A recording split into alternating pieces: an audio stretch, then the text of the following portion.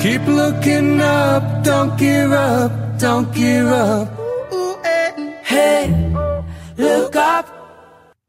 Well, welcome to Looking Up for another afternoon here with my good friends Shell, directing traffic as always and doing a fantastic job, and my good friend Sharissa and myself, Danny. We are here with you on this beautiful Wednesday, cloudy but deliciously beautiful day even so.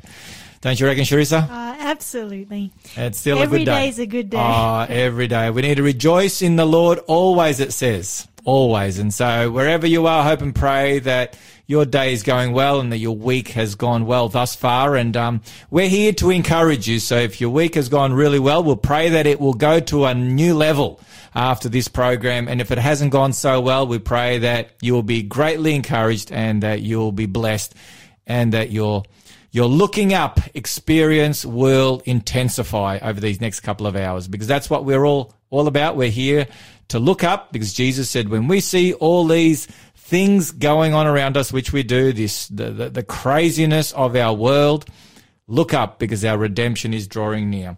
So if you're joining us for the very first time, a big warm welcome. If you're a regular listener, we're glad to have you on board this afternoon once again.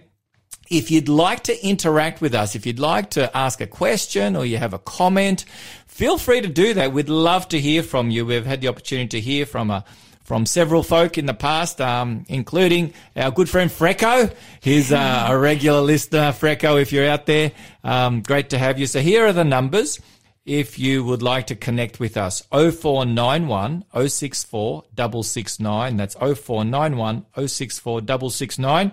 Or the 1-800 number, which is 1-800-324-843. So text us or call us, and we'd love to hear from you. Well, Sharissa, this week has zipped along pretty quickly. There's a lot of things that have been taking place and are taking place, which we're going to be talking about. That's right. We're going to be talking about in a little bit. And so don't go away. Today we're going to continue the journey in the book of Revelation. We've been going through the 7 churches. And what church are we up to, Sharissa? We are up to the 4th church, the Church of Thyatira. It's also known as the Middle Church. The Middle Church. So we're in the middle of our journey of these 7 churches. So if you've missed any of those messages, feel free to go to the Faith FM website, or you can download the app, which is even better and even simpler, and just go to the podcast section, find Looking Up, and we are there, and you'll be able to catch up on those previous presentations. So in the meantime, we're going to be back with you with current events and taking a look at what's making headlines as far as from a prophetic point of view in a little bit, but sit back and listen to Selah, Hope of the Broken World. What a great song to kick us off. Thank you, Shell. In the beginning, into the darkness, the Spirit's moving upon the waters. You spoke the words, let there be light. Out of the chaos came the promise. The universe rose and applauded when you commanded the newborn sun to rise. You are the day spring, you are the morning star. Creation splendor speaks of who you are. You are salvation, you are the joy of the earth. Restoration comes, hope of the broken world.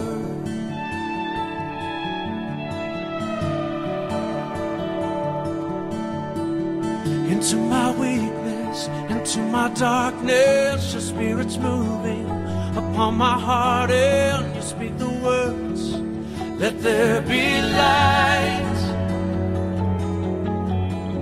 Into my chaos comes your promise, the new is rising, the old is passed on. You are reviving and making all things right. You are the day spring, you are the morning star. Creation splendor speaks of who you are. You are salvation. You are the joy of the earth. Restoration comes, hope of the broken world. Arise, shine, the glory of the Lord is risen.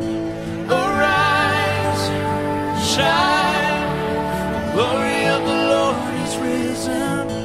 Arise, shine, the glory of the Lord is risen. Arise, shine, the glory of the Lord is risen. You are the day spring, you are the morning star. Creation splendor speaks of who you are. You are salvation.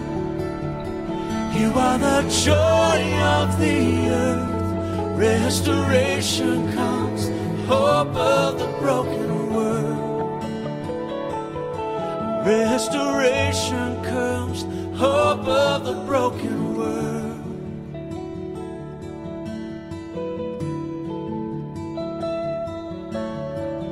Into my weakness, into my darkness, your spirit's moving upon my heart, and you speak the words, let there be light.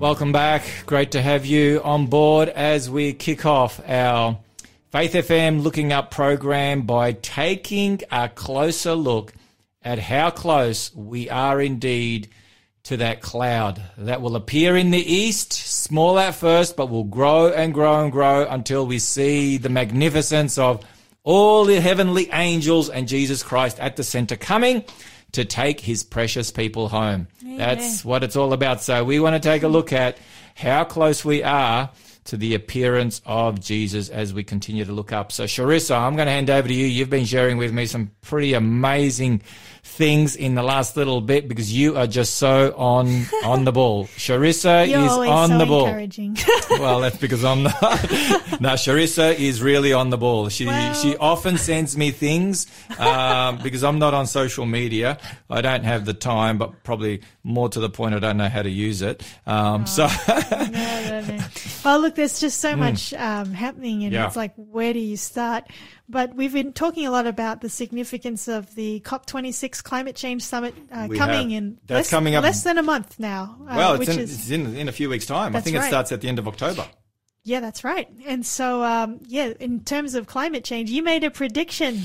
Do you want to remind our listeners? Okay, all right, folk. Danny's a prophet now. No, I'm not. I'm not a prophet or a son of a prophet. He hasn't got the gift of prophecy, but no, I don't. He's made a good prediction. I based on Revelation chapter 17. There in Revelation 17. If we want to just take a look at that, and that might be a good introduction. If you want to read verses 12 to 14, please, Charissa. Sure. The Bible says, "The 10 horns which you saw are 10 kings who have received no kingdom as yet, but they receive authority for 1 hour as kings with the beast. These are of one mind, and they will give their power and authority to the beast. And these will make war with the Lamb, and the Lamb will overcome them, for he is Lord of lords and King of kings, and those who are with him are called, chosen, and faithful." Okay. We won't have time to get into all this. We will one day. But here in Revelation 17, we have a description of a new world order.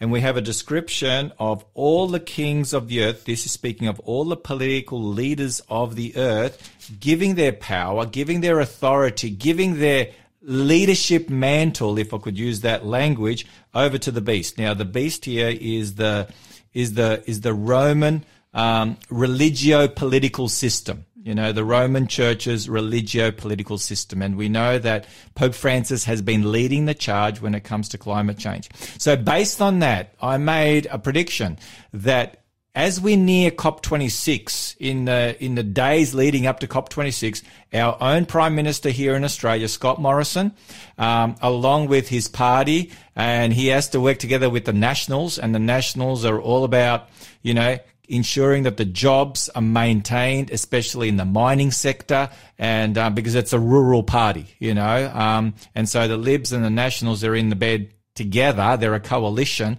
And I made a prediction that there'd be so much pressure on our Prime Minister from President Biden, from other world leaders, that he would eventually have to get his house in order when it comes to climate change, and he would get on the same bandwagon, and he would, That's right. and he would share that the Australian government will have a zero emissions target that they will sign up to by 2050. Because up until this point, Scott Morrison he hasn't been saying we're not going to, but he's saying we want to reach net zero as soon as possible. But that's not good enough, according to the world leaders. They're saying, no, you've got to sign up and say we will, not as soon as possible, 2060, 27, whenever, but you've got to make a firm commitment. And so that's been all over the news this last week. Yes, and one of the people who joined in that encouragement or slightly pressurizing of the Prime Minister was Prince Charles.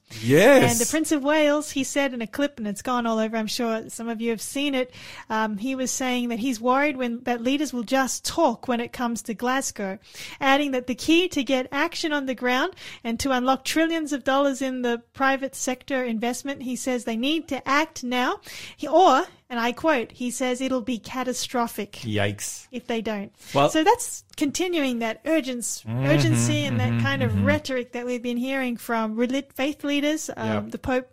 Oh, yes, we talked about that last week. We talked about that last week. I mean, an unprecedented event. And the United Nations General Secretary. Yeah. Is that the General Secretary, he pointed out it's a code red. I mean, they're using the same language. They're all using catastrophic language. They're saying this is our last best chance. Yes. They're saying we are at the last station where we can actually do something to avert an existential crisis. That's right. And so, Prince Charles, I think I heard him say, something about, this is kind of like the last saloon or something like that. He used the term. Did you remember? He used the word saloon. I can't remember exactly how he put it. But when he was told that, that our Prime Minister was not necessarily going to attend because he doesn't want to spend more time in quarantine. He's over quarantining. And so forth. And he was like, really? Mm-hmm. Oh, and guess what? The next day we heard, the Prime Minister is seriously considering now. Wow. It's just incredible. Now, look, this isn't so much about Scott Morrison, Sharissa. No. Our Prime Minister, with all due respect. This is about a political, religious system that will have the authority given to it. Worldwide support. Worldwide support that everyone comes on board. It says they're of one mind. Mm-hmm. And it says that they rule together for 1 hour. This is in Revelation 17. This is in Revelation 17 that we just read. At the end of Revelation 17, in verse 17, it also says they're of one mind. They have one purpose. Then in Revelation 18, it uses that same language of 1 hour, 1 hour, 1 hour, 3 times. In Revelation 18. So that's speaking of this new world order coming together economically, politically, and religiously, socially, and now climate. So it's all coming together. So we are literally, Sharissa, living through and watching Bible prophecy unfold before our very eyes. So exciting. What an amazing time in history, and it's so important. Again, we just can't stress this enough for all of us to be looking to Jesus, to be looking up, to be saturating our hearts and minds with God's promises and the goodness of God, because there's nothing really to really get excited about. No, there isn't. Do you want me to share with you another beautiful? Please. From verse 14, Revelation 17:14, it says there, these will make war with the Lamb, and the Lamb will overcome them. That's right. So who wins? Jesus Christ wins. Now, there's that word there, chosen, and those who are with him are called chosen and faithful. That same word chosen, guess what? It's exactly the same Greek word in Matthew 24 where it speaks of the elect. Really? Yeah, it's the same word. That's a good one. I'm glad you shared that. So, That's rich. So you connect the chosen here with the elect in Matthew 24. They are the saved. And one group, when Jesus comes, they're the elect, and the other group are the ones that mourn.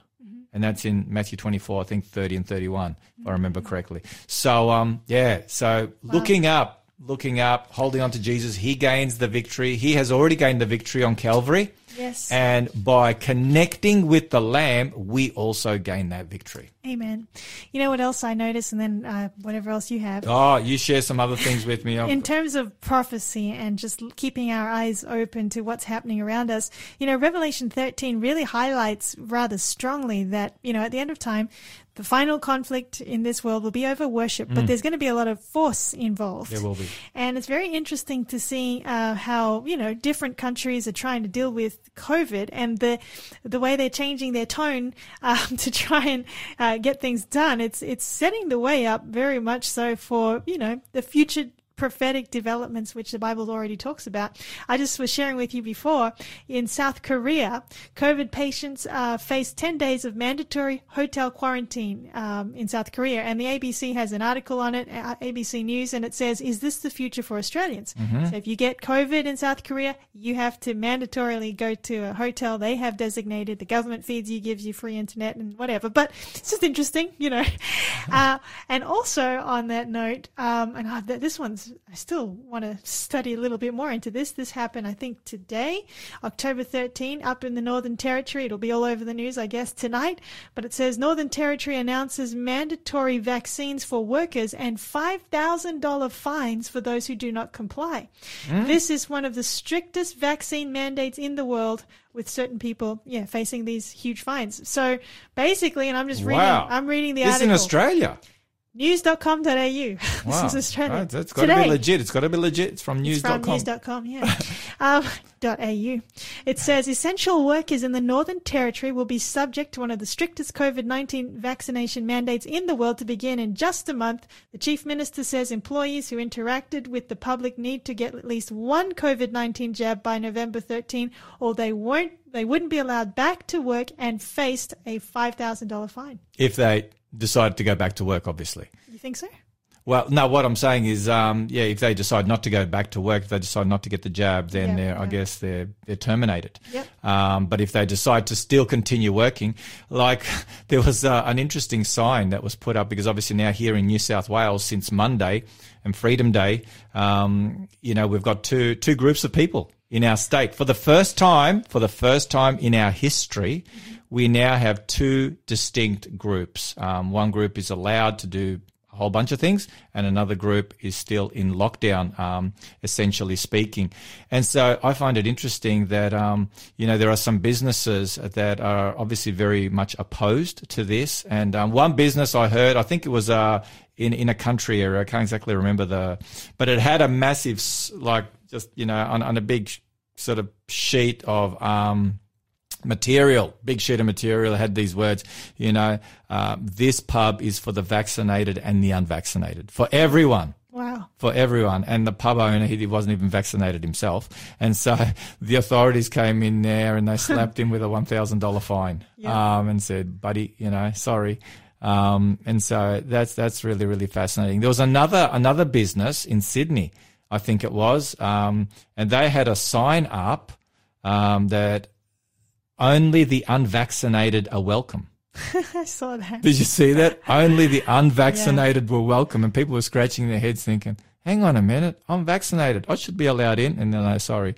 So this guy's trying to make a point. He's trying to make a point. Probably not going about it the right way. But look, I think, Sharissa, this is a time, like from a Christian perspective, I'm a minister. You're also a minister of the gospel and are seeking to encourage people in the ways of the Lord. As ministers of the gospel, as those who encourage people in the ways of the Lord, I've been sharing with people John 13 verses 34 and 35, where Jesus says, and by this all will know that you are my disciples, by the love that you have for one another. I love that. That's powerful. And so, we've quoted this text, we've preached on it. I have certainly many a time, but now is the time to live out that text. That's right. So those of us who claim to be Christians, now is the time for us to love one another unconditionally, regardless of what our health choices may entail and be, and we are to love and support and encourage one another. And I preached a sermon on this on Sabbath. It kind of went a bit viral. Over 1,000 people have viewed it thus far in the last 3-4 days. I called it Freedom Day.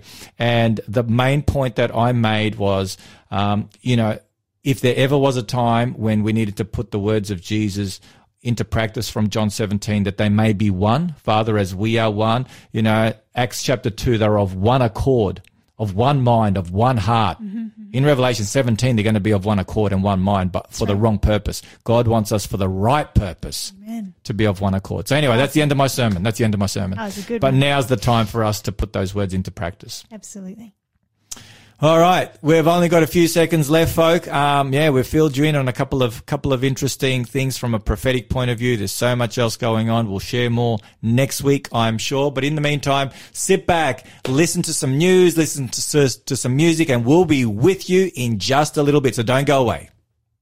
I have done what is just and right in your sight.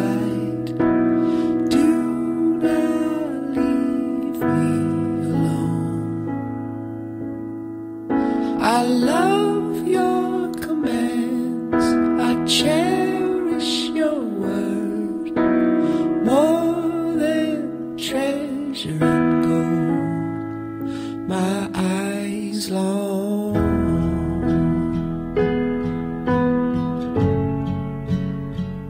for your salvation,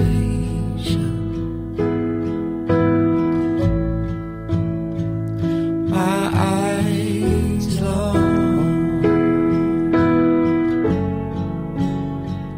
for your salvation.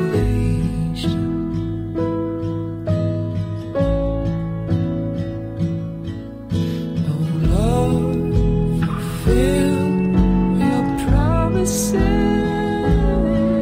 Oh Lord, fulfill your promises and deal with me according to your steadfast love.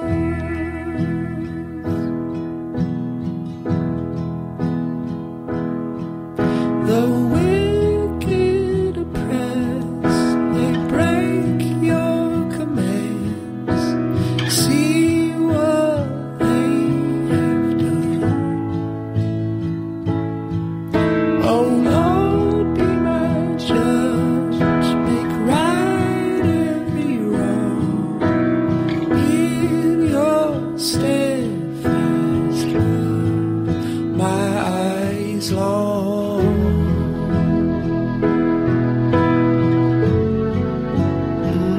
for your salvation,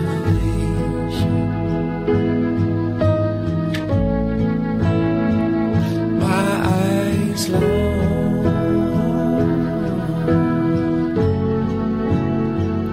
for your salvation, for your salvation.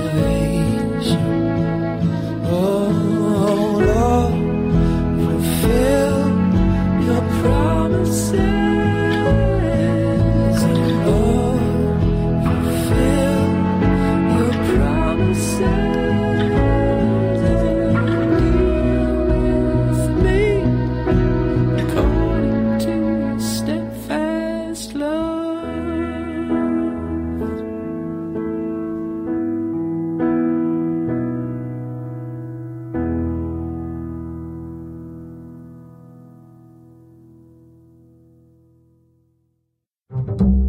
Hey there, dudes and dudettes. This is Robbie. And I'm Tash from Real Faith. If you'd like to have a more vibrant walk with God, Then come join us from 3:30 to 5:30 every Thursday Arvo to hear fresh stories of God working in real people's lives. digging deep into the scriptures and having a fun time. We'll see you there.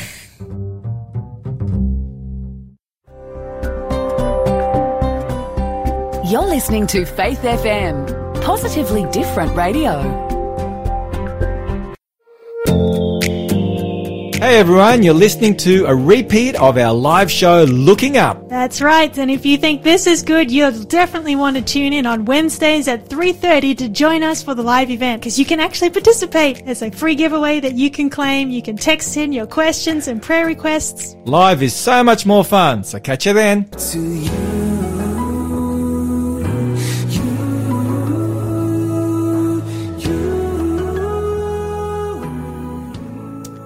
Well, here we are again. We are continuing on this exciting journey on Looking Up on this Wednesday afternoon. Charissa, praise the Lord. We don't need to worry about going to the moon.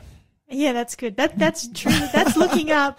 We can even look further than that. We can go beyond the moon. And we don't need to worry about collecting, what they say, lunar soil. Lunar soil, yeah. Sounds a bit loony to me, but anyway. Anyway, I'm looking forward to the heavenly courts above, and you can collect all the soil you want from the moon. I will stick to the streets of gold. All right. Words of hope. How does that sound? Words of hope. That is our gift for today. Wow. So it's a great book, Words of Hope, from the inspired author Ellen White, who wrote in the 19th and the early 20th century. Powerful author, just so convicting of truth and enabling us to draw closer to Jesus in our relationship with him. So we've got Words of Hope. It's a great book. And today, for 3 callers, we're going to give the details a little later. 3 callers will have the opportunity to take this as a gift. So there will be a code word. There will be a code word. Once again, as always, there will be a code word. So you need to be listening in. And that code word, we're going to be sending that through to you probably in the second or third segment. Maybe second, yeah. Probably the second segment, yeah. So this is our first of 4 segments in this Bible study.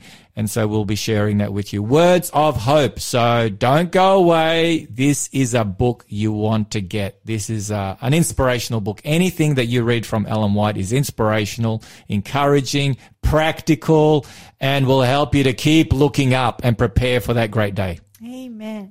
Amen. All right. We've got a couple of programs that we want to advertise and we want to promote and share with you that will help you on your journey to keep looking up. That's right. So, Charissa, why don't you kick us off? First. So, the N.Digital, we've talked a little bit about this ministry website on this program before, but the N.Digital has a new series that's coming out just around Halloween, actually just before it starts October 18, runs through to October 29, and it starts next Monday night at 8 p.m. And if people want to tune in, it's all about, is death the end? And there's lots of questions that death brings to people's minds, and we're going to unpack in very short and punchy presentations. Like, really short. You have to see it, folks. It's so I would never be invited. I would never be invited to be a speaker on this program. It would be the end for the end. Because I don't know about that. I can't do it. Like 12-minute presentations, basically. Well, 12 to 15 maybe. 12 to 15, yeah. Yeah, so we've got, Monday, Tuesday, Wednesday, Thursday, Fridays are going to be live Q&A sessions. Oh, that's the best part of it. Yeah, and people will want to tune in because there's also a testimony going to be shared by a lady who was a former clairvoyant. And you do not want to miss that. And we're not going to tell them what day. We're not going to tell them what day.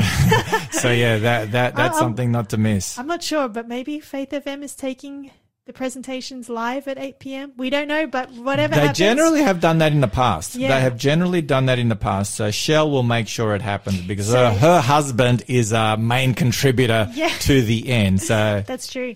And so the website, if you're interested, you can register, get notified of when we go live. It's www.theend.digital. Theend.digital. So did you get that, folk? And it starts this coming Monday and it goes for 2 weeks straight, Monday to Friday. Correct. Fantastic. So anyway, that's something to really look forward to. Well, you've got something we can. I do. I've been promoting this over the last couple of weeks. I started last week with a 3-part Second Coming series entitled Discover Hope, subtitle Finding Peace in Uncertain Times. So that's a 3-part series, and we had Q&A. And so I have just commenced, beginning last night, 10-part series on the heart of Revelation. I'm calling it Revelation of Hope. Ooh, I love that. God's final message of love to the world is the subtitle. And so we're looking at the three angels' messages, God's final message of love to the world. And I'm unpacking it a little at a time, not in 12-minute bits, because I just can't do that. It will be the end for me. If I ever manage to do that, I'll have a heart attack. It'll be a few 12 minutes altogether. Exactly. It will be. So you could look at it that way.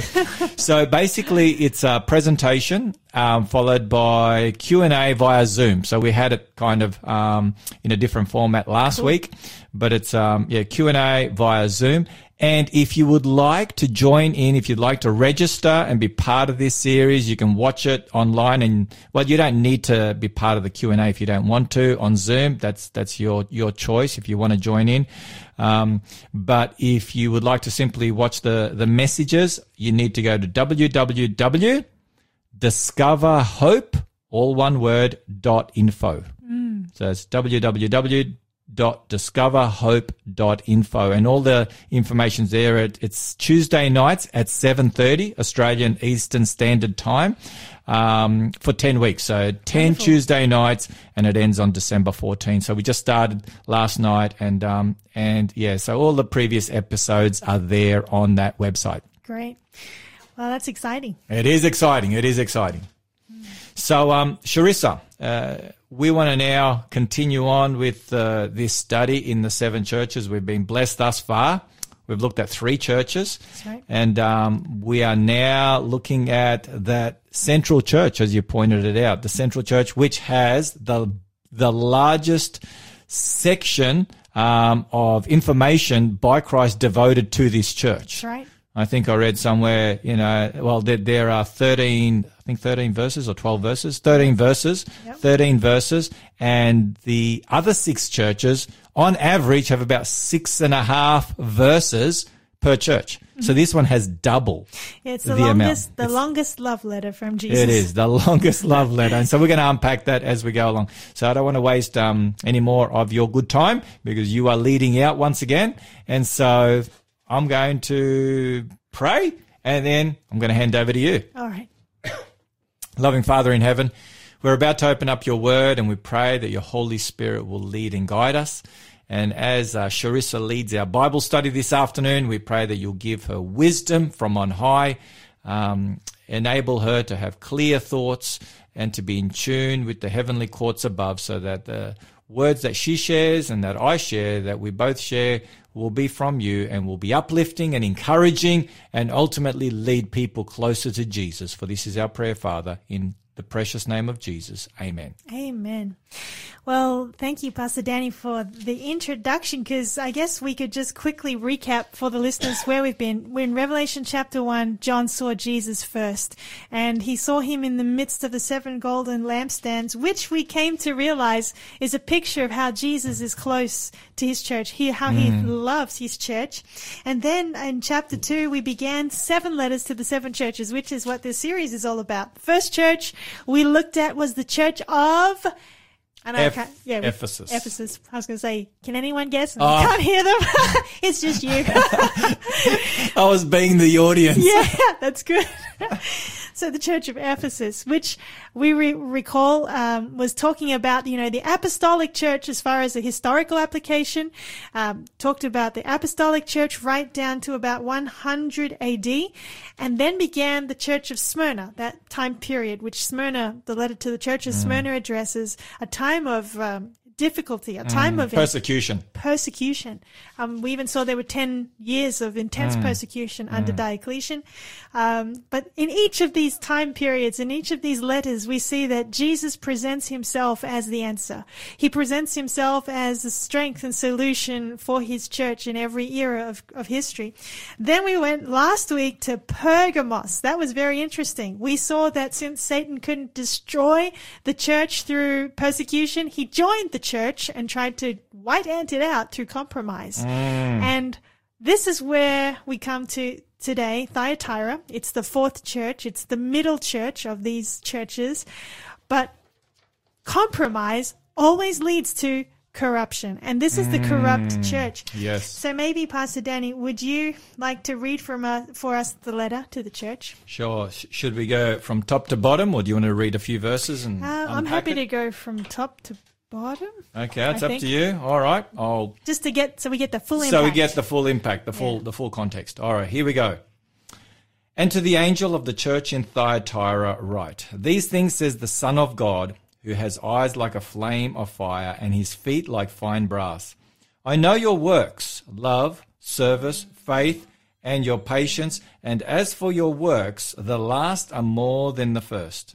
Nevertheless, I have a few things against you, because you allow that woman Jezebel, who calls herself a prophetess, to teach and seduce my servants to commit sexual immorality and eat things sacrificed to idols. And I gave her time to repent of her sexual immorality, and she did not repent. Indeed, I will cast her into a sickbed, and those who commit adultery with her into great tribulation, unless they repent of their deeds. I will kill her children with death, and all the churches shall know that I am he who searches the minds and hearts. And I will give to each one of you according to your works. Verse 24. Now to you I say, and to the rest in Thyatira, as many as do not have this doctrine, who have not known the depths of Satan, as they say, I will put on you no other burden, but hold fast what you have till I come. And he who overcomes and keeps my works until the end, to him I will give power over the nations. He shall rule them with a rod of iron. They shall be dashed to pieces like the potter's vessels, as I also have received from my Father. And I will give him the morning star. And the final verse, verse 29, he who has an ear, let him hear what the Spirit says to the churches. Wow, so that's the letter. That's the letter. It's pretty full on. And there's a lot in there to unpack. There is a lot in there. We might need like 4 weeks. We might. No. But maybe we can just go back, start with verse 18. Very first thing we need to note is Thyatira. What does the name Thyatira mean? The name, I understand. I found several different meanings, but I understand it has connotations to the color purple. Yeah, okay. Is that what you found? I found that it has connotations to perfume of sacrifice or to sweet savor of labor. Okay. But yeah, purple is important to this. I think we're coming to purple. Or purple is part of yes. part of a prominent industry which has spiritual connotations. Yes. Okay. All right. So that's the name of it, and it's actually very. Have you been there, Pastor? Yes, Danny? I have been. Back in 2010, had the opportunity of going to Thyatira, which is in modern day Turkey. So that's Asia Minor. Back in the day, 2,000 years ago. Today, it's modern day Turkey. And I can't remember what we saw there. There might have just been ruins, a few ruins. Yep. But yeah, so it is still there. Okay. There is something still there. So there was a church. There was a church. There was a church. Well, it was a thriving center. Yeah. A thriving city. Okay. And so they did have a Christian church there. And it's not far from Pergamos, but it's not quite as same as Pergamos. Pergamos was like correct me if I'm wrong, it was like a capital. And then Ephesus is like a port city. Yeah. Smyrna was a commercial center. But Thyatira was kind of just sitting there on the plain, and it had different roles from what I can tell. At one point, Pliny actually dismissed Thyatira, calling it one of those unimportant communities. Oh. It just sort of sat on the plain. And at one point, it was a military outpost that was between, Pergamos and oncoming attackers. So they would often attack Thyatira so they could get to Pergamos. Wow. So they'd destroy the city, and then Thyatira would be rebuilt. But it eventually did become, more of a commercial place. Mm-hmm. And that's where it became famous for one thing, and that is trade guilds or trade unions. Oh, wow. Yeah. So the name means sweet savor of labor. Some have said that. Others say, it's perfume of sacrifice. Both of these definitions actually are very significant. Well, I'm impressed you've done some serious homework there, Charissa. Well, it helps that other people do homework and I read it. Just as well, someone did some serious homework on the history of Thyatira. Fantastic. So, yeah, they had trade guilds or trade unions. There was a guild for pottery, a guild for wool, brass, and this is where what you mentioned, purple dyeing. And scarlet, I understand. Scarlet, is that so? I Purple didn't and know that. scarlet, yeah. So. Well, that's interesting. And you know what else is interesting? That the name Thyatira is actually mentioned twice in the Bible. Once here in Revelation and elsewhere in the book of Acts. We'll come back to that after the break. We shall indeed. So that's our introduction. This is going to be a fascinating study. I can see it already. So sit back, folk, and listen to one of my favorite Christian music artist, Stephen Curtis Chapman, Feet of Jesus. May we all find ourselves there. Sit back and enjoy. At the feet of Jesus I will lay my burdens down. I will lay my heavy burdens down. In the stillness I can hear my Savior calling out, come to me and lay your burdens down. So I will lay down my struggles, and I will lay down my shame, and all the fear I drag around through this life like a ball and chain. And I will sing hallelujah to the one who sets me free. You will find me at the feet of Jesus. You will find me at the feet of Jesus.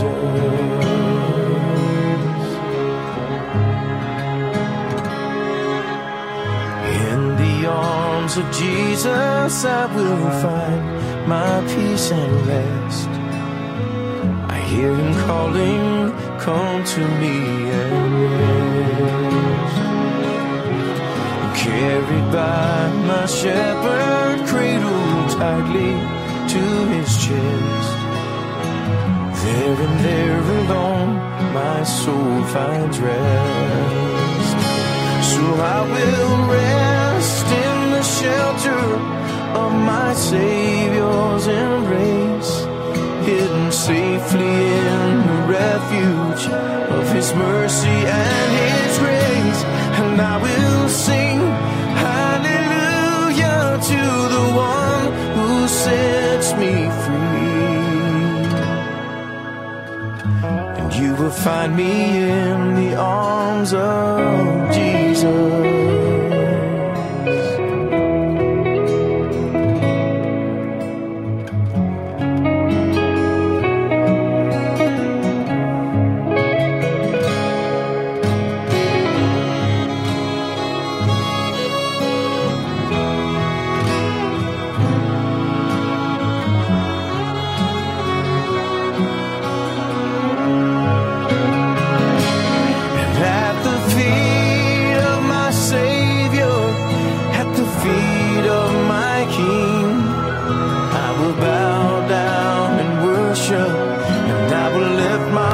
And sing hallelujah, hallelujah to the one who sets me free.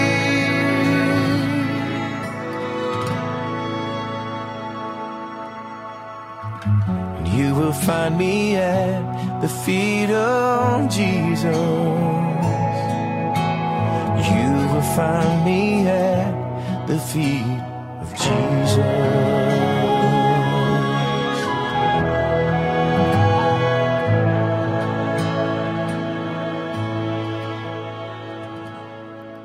Wow, what a great song. You will find me at the feet of Jesus. Do you know what? One of my favorite personalities in the New Testament is Mary Magdalene. And the reason is she, more often than not, in fact, almost each time we come across her in the Gospels, she's at the feet of Jesus. She's either washing his feet, she's sitting at his feet while Martha's running around busy, doing this, that, and the other. She's at his feet there when he appears to her. She's the first eyewitness to the resurrected Christ. just at his feet continually. She's at his feet there when they want to stone her. The woman caught in adultery, we believe that is her. And so on 7 occasions, I understand, on 7 occasions, Mary Magdalene finds herself at the feet of Jesus. And 7's the perfect number. It's the number of completion. Yes. And the message is we need to continually find ourselves at the feet of Jesus. Morning by morning, evening by evening. Amen. Anyway, that's a little on that. Well, let's remind you of this book, Words of Hope. Otherwise, I'll be in big trouble from my mate Shell. Words of Hope, Stories of Everyday Living, written by Ellen White. Words of Hope presents the stories Jesus told and draws practical, down-to-earth lessons from common scenes, objects, and incidents of life. In this devotional classic, Ellen G. White plumbs the depths of the best-loved teachings of Jesus, offering a deeply spiritual understanding of the parables of Christ as they apply to the life today. Wow, what a book. And so we'll be giving 3 of these books out we're going to say, okay, to the first, the fifth, the fourth, because we're dealing with the fourth church. So the first, the fourth, and the fifth person that calls in. Oh, this is interesting. So first, fourth, and fifth. I can only count to 5, so we won't go beyond that because I'm going to muck it up. And what we're going to do is we're going to give you the code word in the next section. Okay. How does that sound? Okay, we've given them the first, fourth, and fifth. All right. That's about all I can handle. And so we'll give the code word because we need to do a little bit more unpacking to get to the code word. All right. So over to you, Charisse. All right. So before the break, we were just highlighting that the name Thyatira, it's the name of the fourth church in Revelation, appears twice in the Bible. Once here in Revelation and the other time is actually in the book of Acts. Mm-hmm. And it was Lydia was a seller of purple from Thyatira. Mm-hmm. And she was Paul's first convert in Philippi. She was actually the first Christian convert in all Europe. That's right. And that's amazing. Her and her family, yeah. Yes. And so it even makes me wonder that was she the one who started the church? Did she go back from Philippi after, hearing the gospel? Did she go back and help start a church in Thyatira? We don't know. Yeah, we don't know. And that's found in Acts chapter 16, verses 12 to 14, in case you want to read up on that. And I guess purple wasn't just, something to take lightly. In the ancient world, purple was very significant, wasn't it? Absolutely. Yeah, I was, I don't know if you read anything on this, but significant and expensive. Yes. It was extremely expensive because to get 1 drop of it, you had to get it they extracted it from the throat of a sea creature called a murex. Yep. But in Thyatira, they found that they could make the same color from the root of the madder tree that was found there. And so that's how they were able to really get ahead. And so here she was, selling the greatest thing in the world back then, supposedly, but she found in Christ something that the world couldn't give. Sounds like the pearl of great price that Jesus talked about. Absolutely. Mm-hmm. And so with this as our background, we can just now think about the introduction here to Jesus. I want to come back to it later, but he introduces himself in verse 18 as the Son of God. That's very significant. Yeah, tell me why. Oh, wait, why you think it's significant? Well, based on my understanding, this is the only time the Son of God title appears in the book of Revelation. Yes. Now it's a term that Jesus referred to himself over and over again in the Gospels. Son of Man, Son of God. These are the 2 terms that Jesus predominantly referred to. And here it only in the book of Revelation, this is the only place, and this is speaking of the deity of Jesus Christ. So it's like the deity of Jesus Christ is under attack in this church. And so we know from church history that during this period that today we describe as the Dark Ages, sadly, the Christian church of the day took on board the prerogatives that belong to the Son of God alone. So Jesus is saying, I am the Son of God, not one who puts themselves in the place of God, saying that he is God. And that's from 2 Thessalonians. That's powerful. And not only that, but they would have had many gods in Thyatira, and Jesus says he is the Son of God. These other gods, they're just wood and stone, but he is the true God. Indeed. And he has eyes like a flame of fire, feet like fine brass.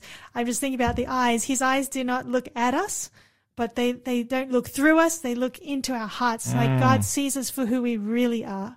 And his feet like fine brass. I want to come back to it, but, you know, his feet like fine brass have been in furnaces of affliction. Yeah. And sometimes, you know, we have to take strong stands. We have to step out of things sometimes. And the feet of Jesus here remind us that when we look to Christ, when we keep our eyes on Jesus, then he can strengthen us to take strong, firm steps for him. Amen. Verse 19. Do you want to remind us what that one says? Sure, it says, I know your works, love, service, faith, and your patience, and as for your works, the last are more than the first. That's fascinating. Yeah, it is, isn't it? So tell us a little bit about that. Well, this is a very busy church, and it's the only church, it appears, of the 7 that is improving. But an active church isn't always a faithful church, as we're about to see. And I just need to highlight this because, you know, whatever we do, everything that we do for Jesus, he notices. He knows everything about his church. There's not anything that escapes his notice. At least that's what he tells us right Amen. here. Okay, now we come to verse 20. Do you want me to read that? Sure. Nevertheless, I have a few things against you because you allow that woman Jezebel, who calls herself a prophetess, to teach and seduce my servants to commit sexual immorality and eat things sacrificed to idols. Ha.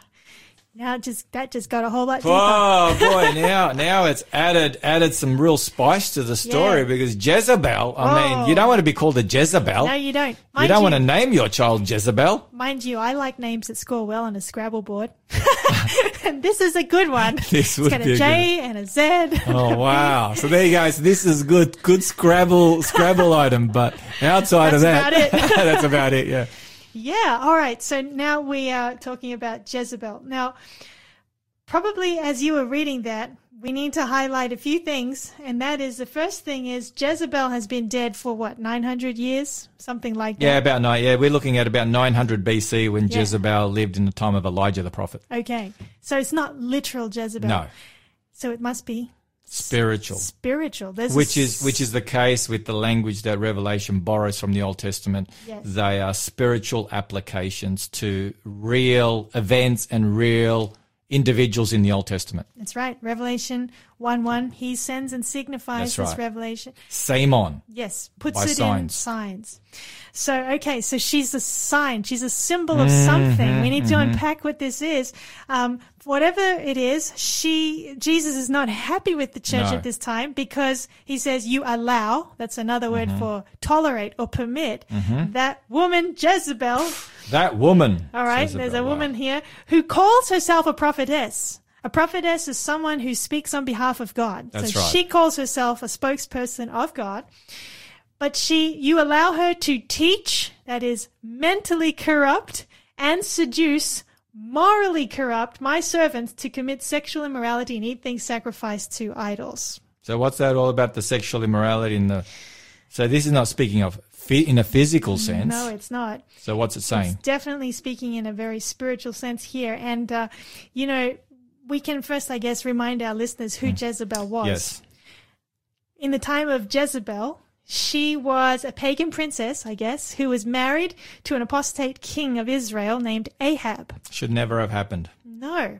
But in a sense, and her dad was the high priest of Baalism. And so in their union, in their marriage, we have almost a picture of a church and state We do. union coming We do. together. And her father, being the high priest, as you pointed out, put the name of their chief god into her name. It's Jezebel. Ah. Jezebel. So Jezebel Yep. has the name of Baal inserted into the name. That's amazing. Her first official act in the Bible was to murder every man of God she could get her Wow. hands on. We read all about this in the book of, 1 Kings. She replaced God's prophets with 450 prophets of Baal and 400 prophets of Asherah, and they were all invited to come and eat at her table whenever they wanted. She was a really wicked queen. And they were probably the most vile, vicious, violent people in all of Israel at the time. She was blatantly against the God of the Bible. And I like to think of her as like being a Lady Macbeth.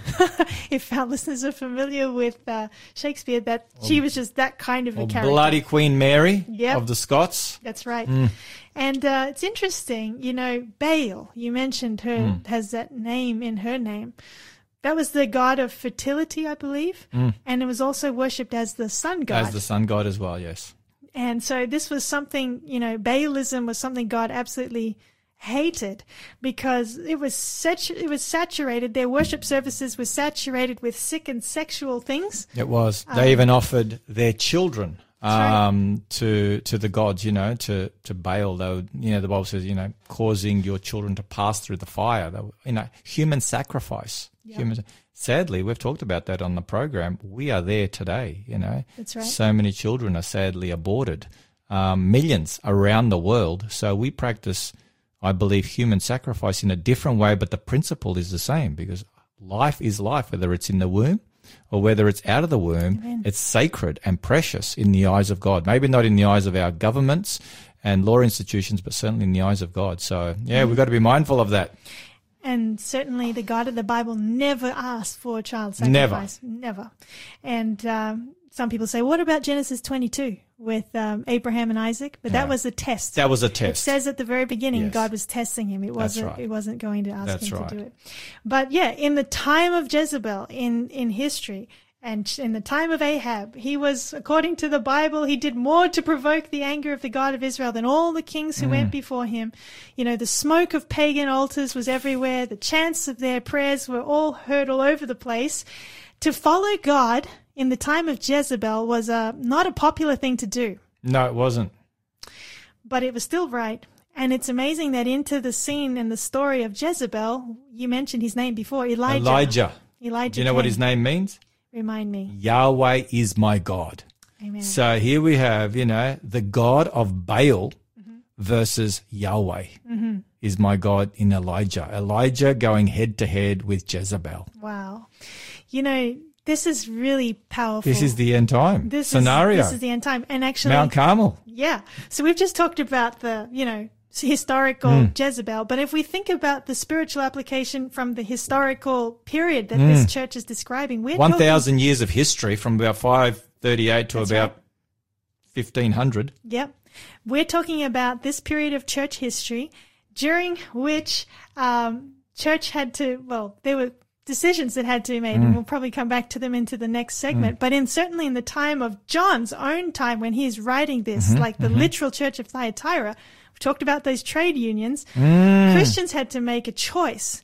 Do they join the trade guild or union and, participate in the pagan services and sacrifices, which often involve drunkenness and immoral things, or do they be faithful to God and risk being ostracized or isolated or losing their job and everything? Wow. Big decisions. Yeah, Just like today, people are making big decisions that's right. when it comes to unions. And, we've got a few seconds left. I think we're leading into a song, I Stand in Awe from Scripture in Song. And I'm not going to interrupt this beautiful song, but we've got a couple of things that we want to bring home when it comes to the unions, because it really does speak to our time. So sit back and enjoy Scripture in Song from I Stand in Awe.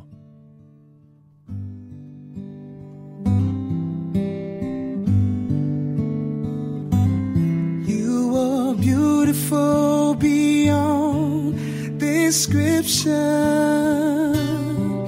too marvelous for words, too wonderful for comprehension, like nothing ever seen or heard.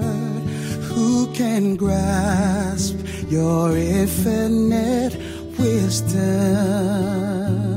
Who can fathom the depths of your love?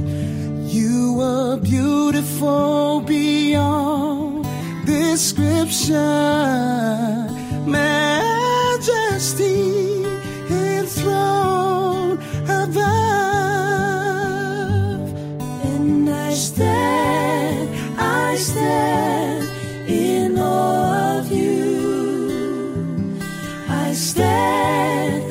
stand in awe of you, holy God, to whom all praise is due.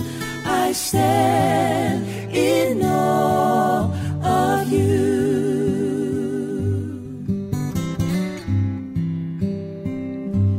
You are beautiful beyond description,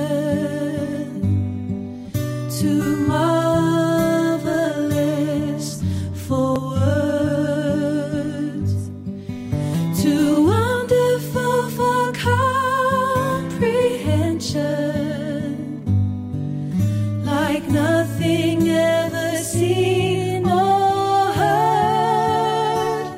Who can grasp your infinite wisdom? Who can fathom the depths of your love? You are beautiful beyond description, majesty enthroned above. And I stand in awe of you. I stand in awe of you, holy God, to whom all praise is due. I stand in awe of you, and I stand in awe of you. I stand in awe of you, holy God, to whom all praise is due. I stand in awe of you. I stand in awe of you. I stand in awe of you.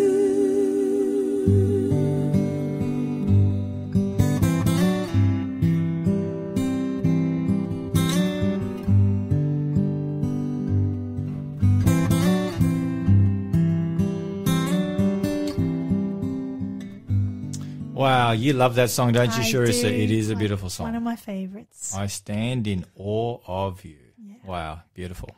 So, Sharissa, my friend, do you want to continue this journey after I share with our listeners what our giveaway book is? Once again, Words of Hope, Stories of Everyday Living by Ellen G. White, a wonderful book that provides practical application that touches the heart.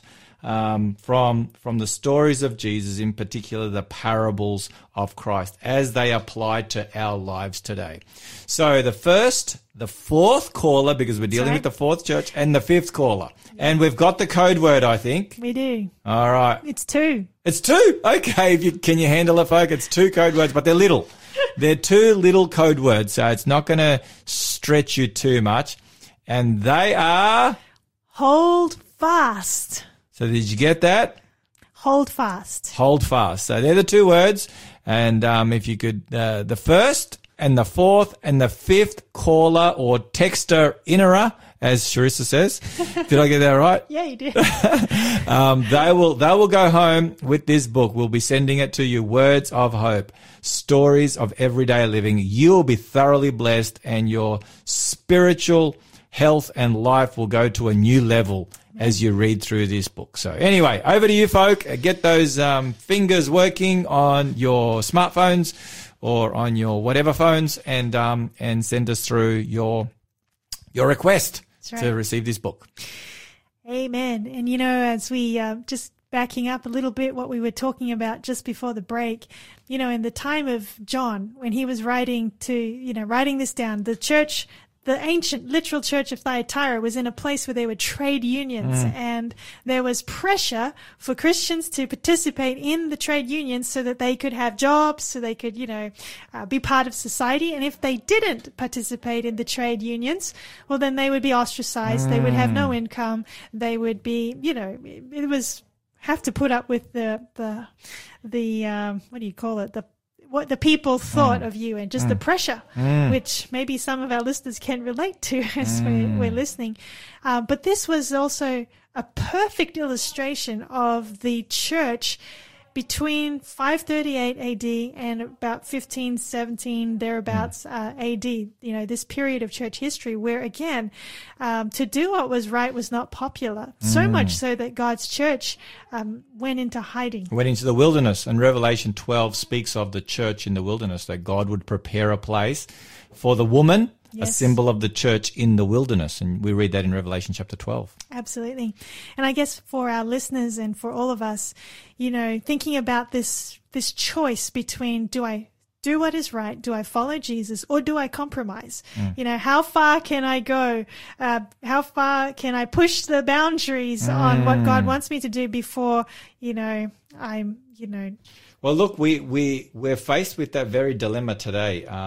We have, just a couple of weeks ago now, I guess, Melbourne made headlines for an earthquake, and as well as protests and riots. And it was interesting that those construction workers, if I remember correctly, they headed to their union offices there in the center of the city to protest, and many of them were very angry at their union bosses of their industry. We're talking about 300,000 workers or so that make up that industry of construction, and they were angry because they felt that the union had sided with the government and were in bed together with the government, and it sold out on them. And they were union members. They were paying their union fees, but they felt that their union had sold out on them. And so there was this turmoil within the union movement. And interesting.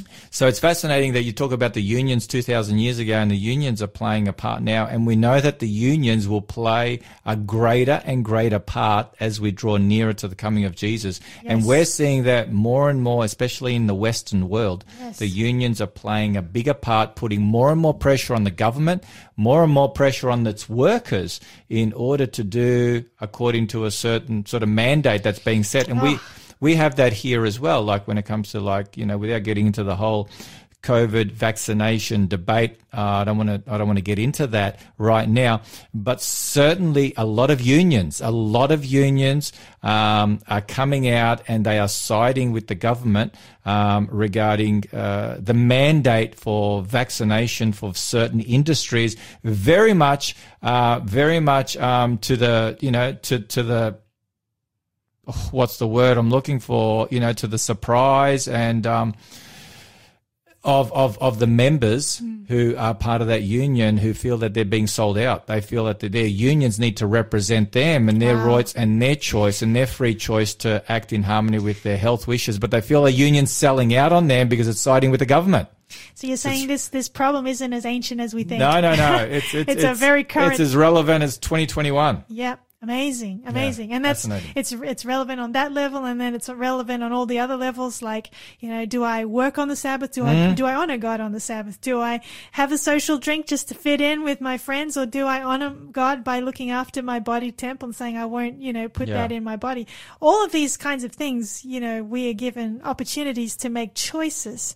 And yes. Yeah. What I was going to say is, it was, the choice was, between living a normal life or being locked out of a society. Yes. And I mean, we're all very familiar with, lockdowns, and some now are being locked out while some are able to roam free. And some might be locked up. And some might be locked up. Yeah, that was my sermon last week, from lockdown to locked out to locked up to forever free. Oh, I love it. That was the subtitle of Freedom Day.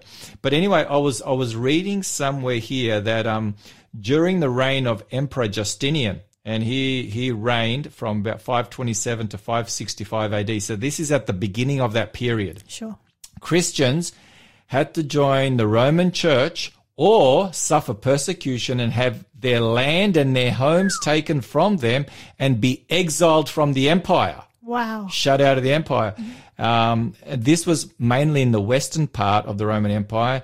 For the church in the eastern part of the empire was not as affected, and so the persecution was not as severe and heavy there. But yeah, so that was happening back then. They were not willing to compromise. They were not willing to go along with the established church that was in bed with the government, and so they were exiled, and many of them were exiled far and wide, throughout the empire. Imagine that, having to leave your home, having to leave your possessions, having to leave everything. And, Jesus addresses that here as well. I think you've kind of drawn together some of the chords that I was going to try and sort out. So that's there good. You go. I've done it again. No, it's good. Put my foot in it. In a really good way. Because I was just going to say, Bible prophecy tells us that in Bible prophecy, a woman represents a church. Mm-hmm. Good woman, good church. Bad woman, bad church. Impure woman, impure church. So the Jezebel here is representative of an impure church, because she herself was not a model picture of a pure church, okay? No, she wasn't. But she's a church. She represents a church claiming to speak on behalf of God while putting the people of God, the true people of God, to death at the same time. And I was going to ask, do we have any church in history that fits the bill? We do. We sadly have. It's a fact of history. In fact, Pope John Paul II in the year 2000, he apologized. It was front page headlines around the world. He apologized for the persecution and the blood that the church, the Roman Catholic Church, shed during, the Dark Ages, during that time of persecution, the Inquisitions that took place, the Spanish Inquisition, there was one in France. There were I've been to these places in Europe. I've been to the Waldensian valleys. Me too. Where, it's quite a sobering, experience to go there and to know that people were, they were murdered and they were thrown off cliffs because they did not want to follow the dictates and the teachings of the church, which were not in harmony with Scripture. Yes. It was Jezebel that was leading the charge, and they were not willing to forego their conscience to the Word of God. They were like Martin Luther, here I stand, on the Word of God. It's unsafe to go against your conscience. That's fascinating you talk about the Waldensians, because when I was there, I saw the symbol of their church, and it's 7 stars. Yes. And the middle star is the one that's, exaggerated. And they were the Waldensians were in the time of the Middle Church. They were the Middle Church of the Middle Ages. And, so much to say here, but on this verse 21, Jesus says, and I gave her, Jezebel, time to repent of her sexual immorality, and she did not repent. The word time in Greek, there's 2 words. One is chronos, for, chronological time, and the other is kairos, like an opportune moment. The word here is chronos, meaning a set period of time. Oh, wow. And we know from prophecy, God gave to this church a set period of time. To ancient Israel, the time of literal ancient Jezebel, 3.5 years to repent. Then to this church during this time, 3.5 prophetic years, 1,260 years of time, were given to this church, to repent, but she does not repent of her sexual immorality. Fascinating. Wow. That is fascinating.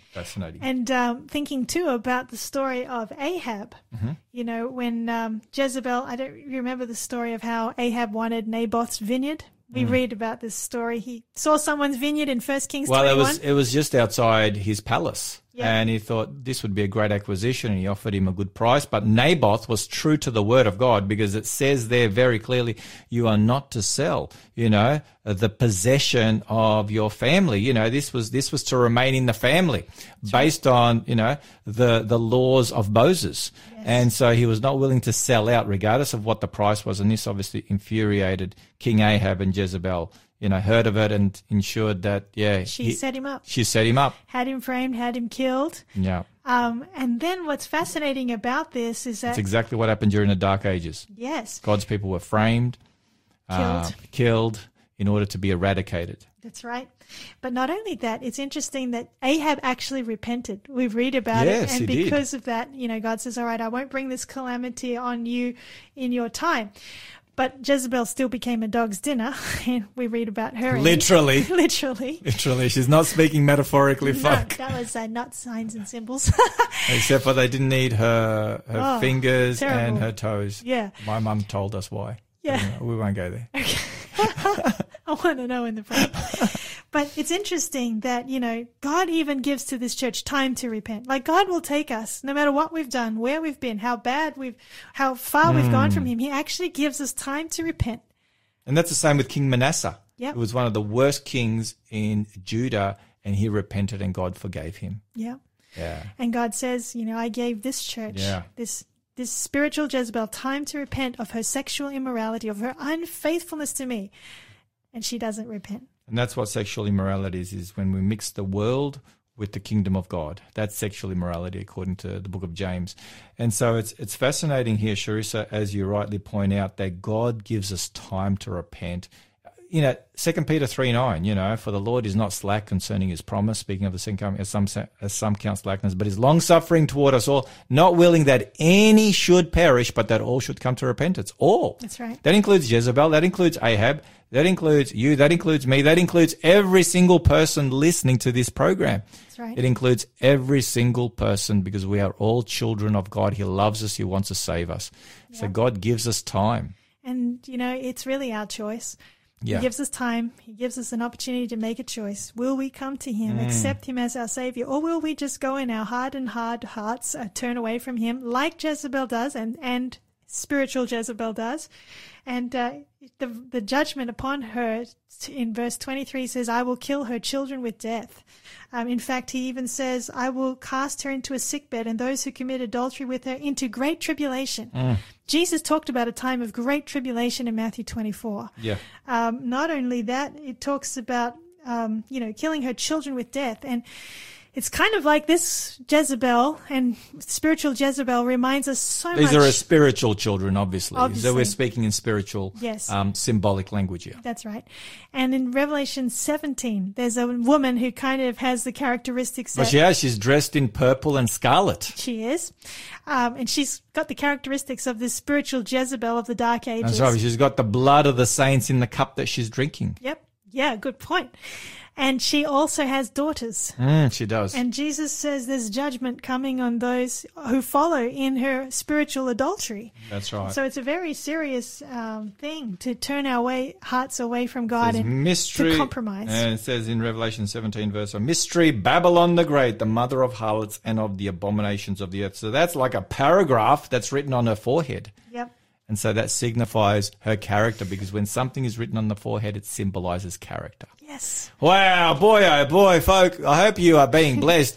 Sharissa is really going to town this afternoon and we are digging deep into this fourth middle church of the seven and pulling out lots of valuable lessons. But we're going to take a pause on that. We're going to come back with the last part of this Bible study in a little bit. But in the meantime, we're going to sit back and listen to the Rochesters bow the knee. May we bow the knee to Jesus Christ and Him alone.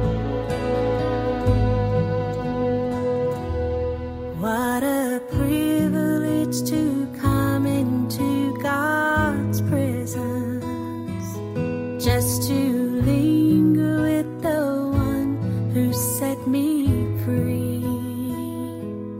As I lift my eyes and see His awesome glory, I remember who He is and bow the knee. Bow the knee.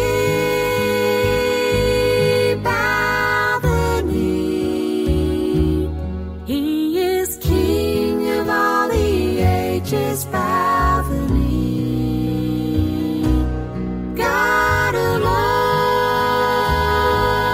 on His throne. See Him high and lifted up.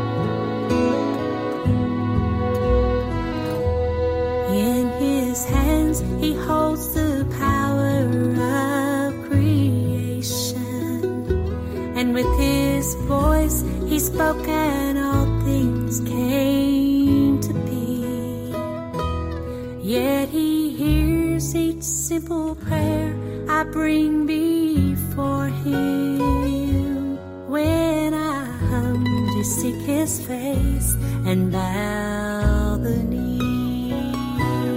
Bow the knee,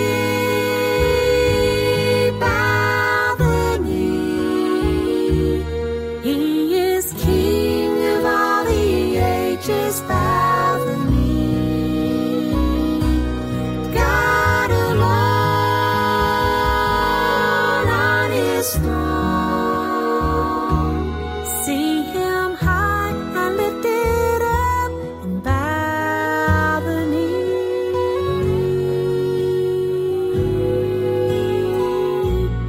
Kneel before Him, all adore Him. As you live to love Him more, bow the knee. Bow the knee, bow the knee. He is King of all the ages. Bow the knee. God alone on His throne. See Him high and lifted up and bow the knee.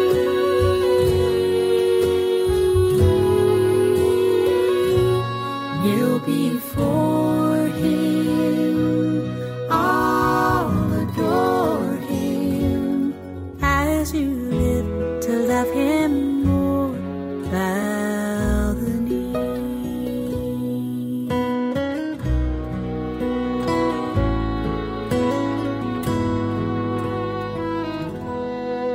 Bow the knee.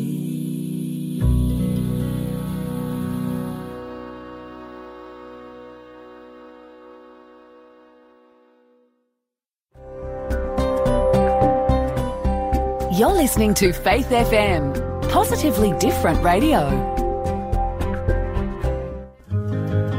I'm Robbie Bergen, and I'm inviting you to tune into my brand new show right here on Faith FM, The Faith Experiment. Join me as I share with you my personal experiment with faith and how September 11, 2001 helped shape my worldview. I've got great giveaways, so join me on Mondays right after the breakfast show right here on Faith FM. Hey everyone, you're listening to a repeat of our live show, Looking Up. That's right, and if you think this is good, you'll definitely want to tune in on Wednesdays at 3:30 to join us for the live event, because you can actually participate. It's a free giveaway that you can claim. You can text in your questions and prayer requests. Live is so much more fun, so catch you then.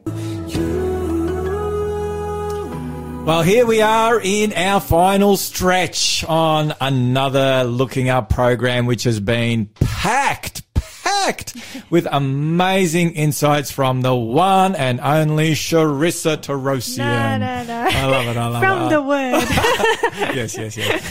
And so, yeah, I'll get a little bit carried away. So, anyway, we just want to congratulate our winners for Words of Hope, Anthony, Christine, and Freco. Well done, Freco. Well done. So you guys are the winners of our 3 books.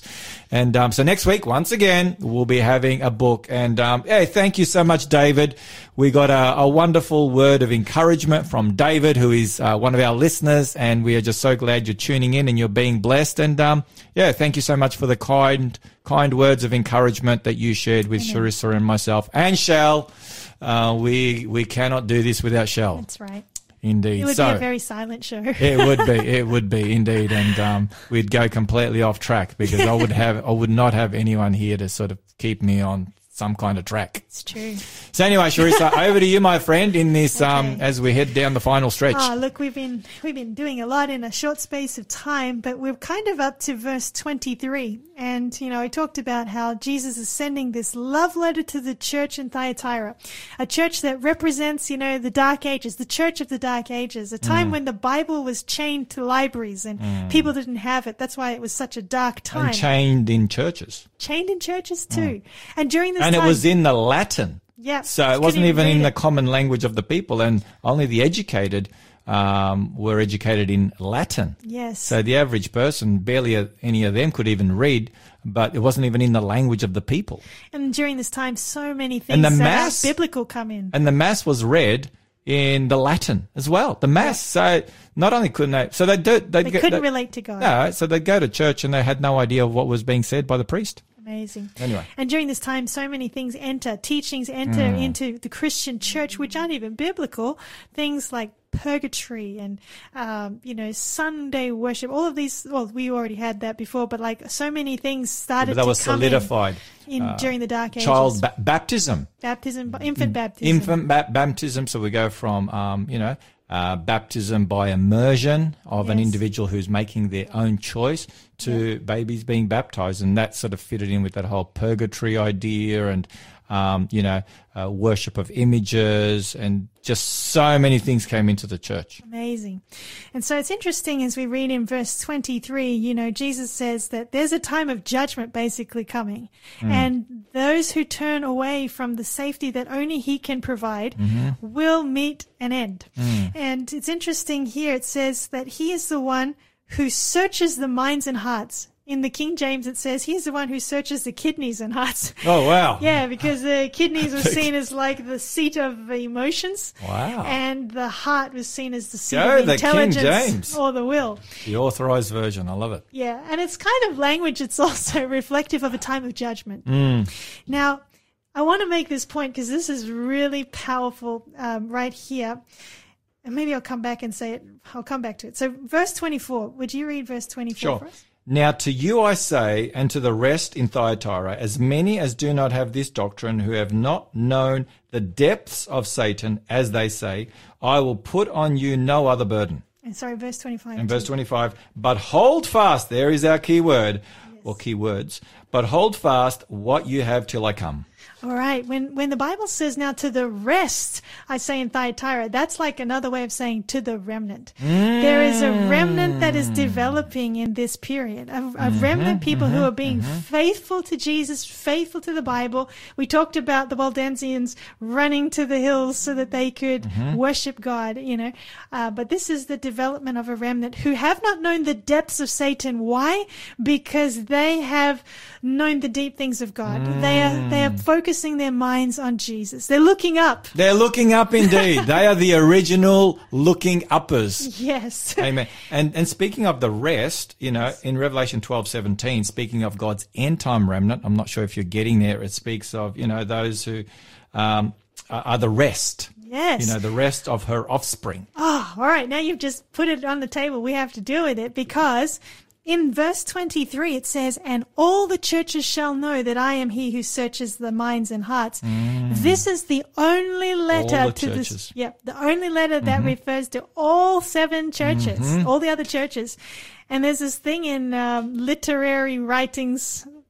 It's called a chiasm, where the key point is to be found in the center of the story. It kind of starts off, it's like a bullseye. I describe it like a bullseye target. Yep. You've got the circles round, and the center is the bullseye. And so this is the bullseye church. It's a fourth church. Now let's just prove it. Like there are similarities between Laodicea and Ephesus. Yes. There are also similarities between Smyrna and Philadelphia. They are, because they're the 2 churches that there is no rebuke against them. That's right. Then there's Pergamos, the compromising church, which leads to a dead church of Sardis, which we're coming there next week. Yes. We have in the middle Thyatira. It's the longest letter. What's the point? Here we go. This is exciting, very exciting. The point is... Here we go. Thanks, Shell. That's a good one. I love it. Shell has been waiting to do that. So here's the point. In the time of ancient Jezebel, God rose up Elijah. He raised up Elijah. Elijah steps into the pages of the Bible and he's, he speaks with conviction. He stands for God. He stands for truth. Indeed. Then in the time of spiritual Jezebel, of the Dark Ages, this time of the church of the Dark Ages, did God have an Elijah? He did indeed. He did? It was the church of the wilderness. Yes. And Elijah spent time in the wilderness too. For 1,260 years. Yes. Now we come to what you just mentioned, Revelation 12:17, how God is going to have a people At the end of time, there's going to be another Jezebel. There's going to be another showdown. Jezebel. Another Yes. showdown. But there's also going to be an Elijah movement at the end of time. An Elijah message. An Elijah And that's message. the three angels' messages. That's that Three Elijah angels' message. Yeah. And it's interesting because John the Baptist is another Elijah because Jesus said he has come in the spirit and power of Elijah. Yes. And so this Elijah message, if you take a look at be it Elijah, be it John the Baptist, be it the church in the wilderness, be it God's end time remnant church that we are living in right now on the eve of the coming of Jesus, they all have in common a time when each person needed to make a decision for or against Jesus under the most difficult of circumstances. Amen. So John the Baptist was persecuted. Elijah was persecuted. The Waldensians and many others down through the Dark Ages were persecuted. That's right. God's end time people will be persecuted. And we get that from Revelation 13. We do. So that common denominator of Satan attacking God's people for the last 2,500 years is all the way through Scripture. This is amazing. And it's powerful. And you know what? To this church, you just read, Jesus says, hold fast what you have till I come. And I just want to pause here and just reflect a little bit on how they were able to hold fast. Because in the very beginning, when Jesus introduced himself to this church, we noted that he introduces himself as the Son of God. Now that's interesting. Like we said, it's the only time he uses this title in Revelation. But also, like in chapter 1, he's the Son of Man. When John saw him standing in the candlesticks, he saw one like the Son of Man. Yep. Here, he doesn't use that. He says he's the Son of God. And I was thinking about this and thinking about those feet that they're described here, his feet like fine brass. And when I was doing my concordance search, guess where it took me? It took me to Daniel. Oh, Daniel that's chapter 3. true. And there were 4 in the fire. Yeah. And the form of the 4th was like the Son of God. Yes, indeed. To a persecuted church, to people who want to stand for truth, who want to follow Jesus, who will bear to the world the message that Elijah bore, pointing them back to Christ. There will be tough times ahead. Amen. Tough times which will be like a fiery furnace of trial. But Peter talks about the fiery trials. Fiery trials. But the solution for that people, us today, being faithful to Jesus is to remember that the Son of God is with us. His feet have been in the fiery furnace and they will be with us. He goes with us into the furnace of affliction. Wow, that's very powerful. It So is the wonderful. connecting point there with Daniel 3, which connects us to Revelation 13. Daniel 3, Revelation 13, they are parallel chapters. True. I love it. So this story hasn't really finished yet. No. Like we are the final Elijah message that's got to go to the world. But also, just to reiterate, Sharissa, we've said this before, and I'm not sure if we've said it today, but these 7 churches, they represent 7 individual literal churches during the time of John. Yes. In the 1st century AD. They also represent, 7 time periods of Christian history from the day of John till our day. We're the 7th church. But we also are able to pull lessons out of every single one of those churches for all of Christian history. So all the Christians in the last 2,000 years can pull valuable lessons out of each and every church. But we especially have a whole bunch in this church because this really is, as you pointed out, that apex church where it all comes together, especially for those who are living in Laodicea at the end of time. I really believe it because I almost think that God deliberately puts this as the middle church and highlights it in the chiasm because it will be repeated. It's going to happen again.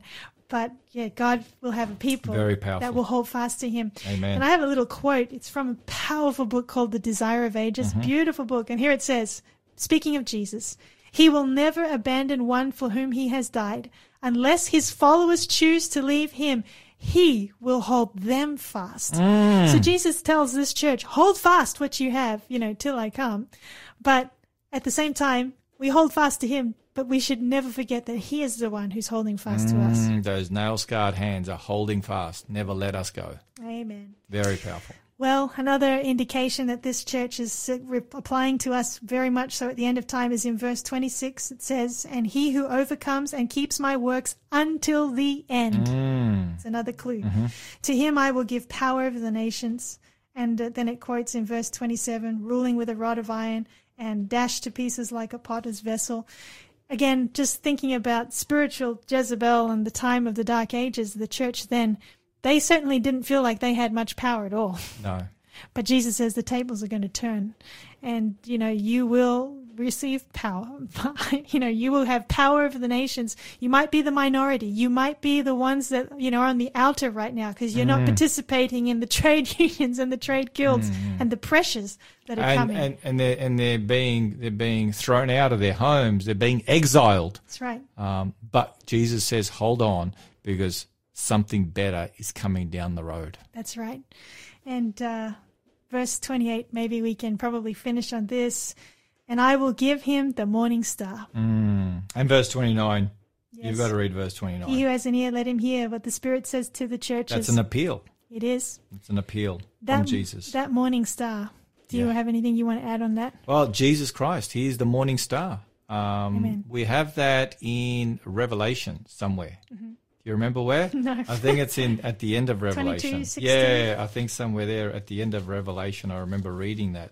Yes. And Jesus Christ, he is the morning star. Yes. And we think of the morning, the first part of the day. We look forward to that. After the night comes the morning, and the star is there to illumine, the night. And so we have Jesus Christ, who is that perfect morning star that, we look forward to, we long for that, and he lights up our way. I love it. In the darkness. And he's coming at the darkest hour of human history. At midnight, the cry was heard, "Behold, the bridegroom is coming." That's that parable of the 10 virgins. Yes. Amen. Indeed, indeed. Well, anything else to share, Sharissa? I think I've done my dash now. You've done your dash. This was pretty amazing. So, folk, I hope and pray that you've been blessed. We've come to the end of our Bible study, but it's not quite the end of our program. We want to tell you about next week, and we want to once again remind you of a couple of special programs that are online that are happening right now and will be in the coming days. But in the meantime, sit back and listen to Graham Kendrick, "May the Fragrance." May the fragrance of Jesus fill this place. May the fragrance of Jesus fill this place.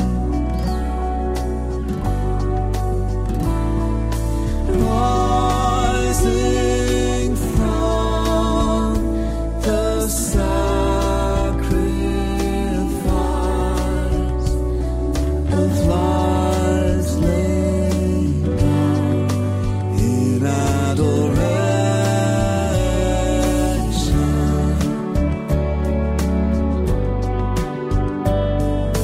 May the glory of Jesus fill his church. May the glory of Jesus fill his church. May the glory of Jesus fill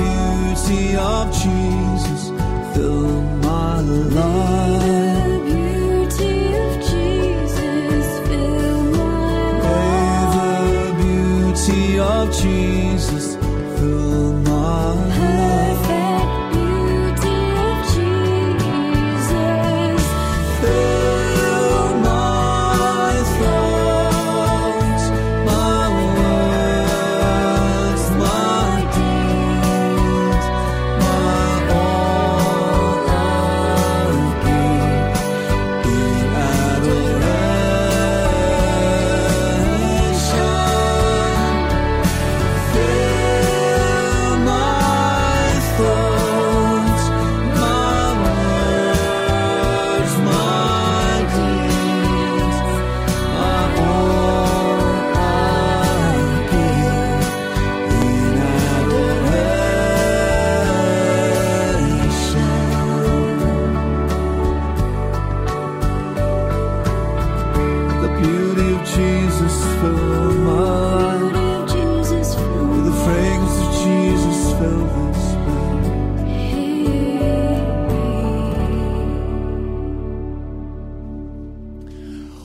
hope you enjoyed that beautiful song. May the fragrance of Jesus and his love be continually in our hearts and in our lives. And Paul, he speaks of being like fragrance. He does. Or a sweet smelling aroma for the Yes. glory of God. Yep. And just like, you smell a woman or a man, who have got, fragrance, and you're like,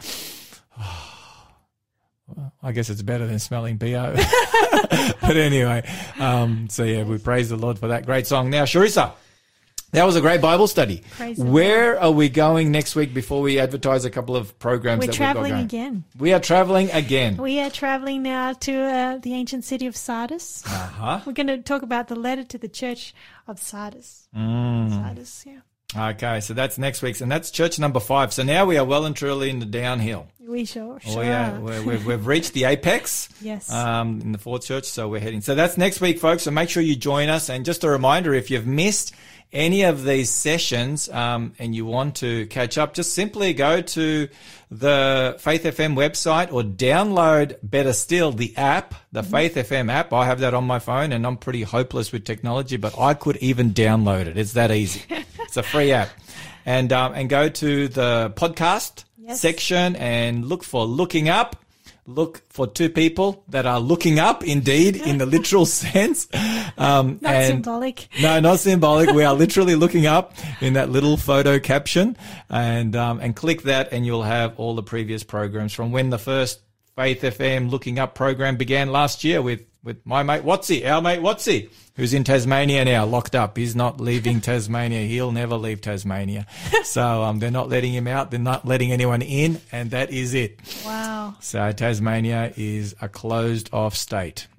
No, hopefully it'll be open one of these days because it's a beautiful state. And if there's any listeners from Tasmania, you are blessed to live in an amazing part. I've lived in New Zealand for 6 years, and Tasmania was very similar to New Zealand in a lot of the landscape, and just beautiful place. Beautiful place. Anyway, all right, we've got a couple of programs, Sharissa. First, tell us, we'll deal with death first before we deal with hope. Is Death the End? Starts October 18 at 8 p.m. And it's all about, what the Bible says about what happens when you die. Specifically, we're releasing it at this time because of Halloween, the Halloween season. So if people want to tune in, www.theend.digital. Fantastic. So it starts this coming Monday, the 18th, for 2 weeks, Monday to Friday. Now, I've got a program that I'm running also online where we're unpacking the center of the book of Revelation, which is, the 3 angels' messages. That's part of the Revelation 12, 13, and 14. Those 3 chapters make up the very heart. That's the bullseye of the book of Revelation. So I'm unpacking over 10 nights, once a week, every Tuesday night at 7:30 Australian Eastern Standard Time. I'm unpacking this final message of God's love to the world, which I've entitled Revelation of Hope. Wow.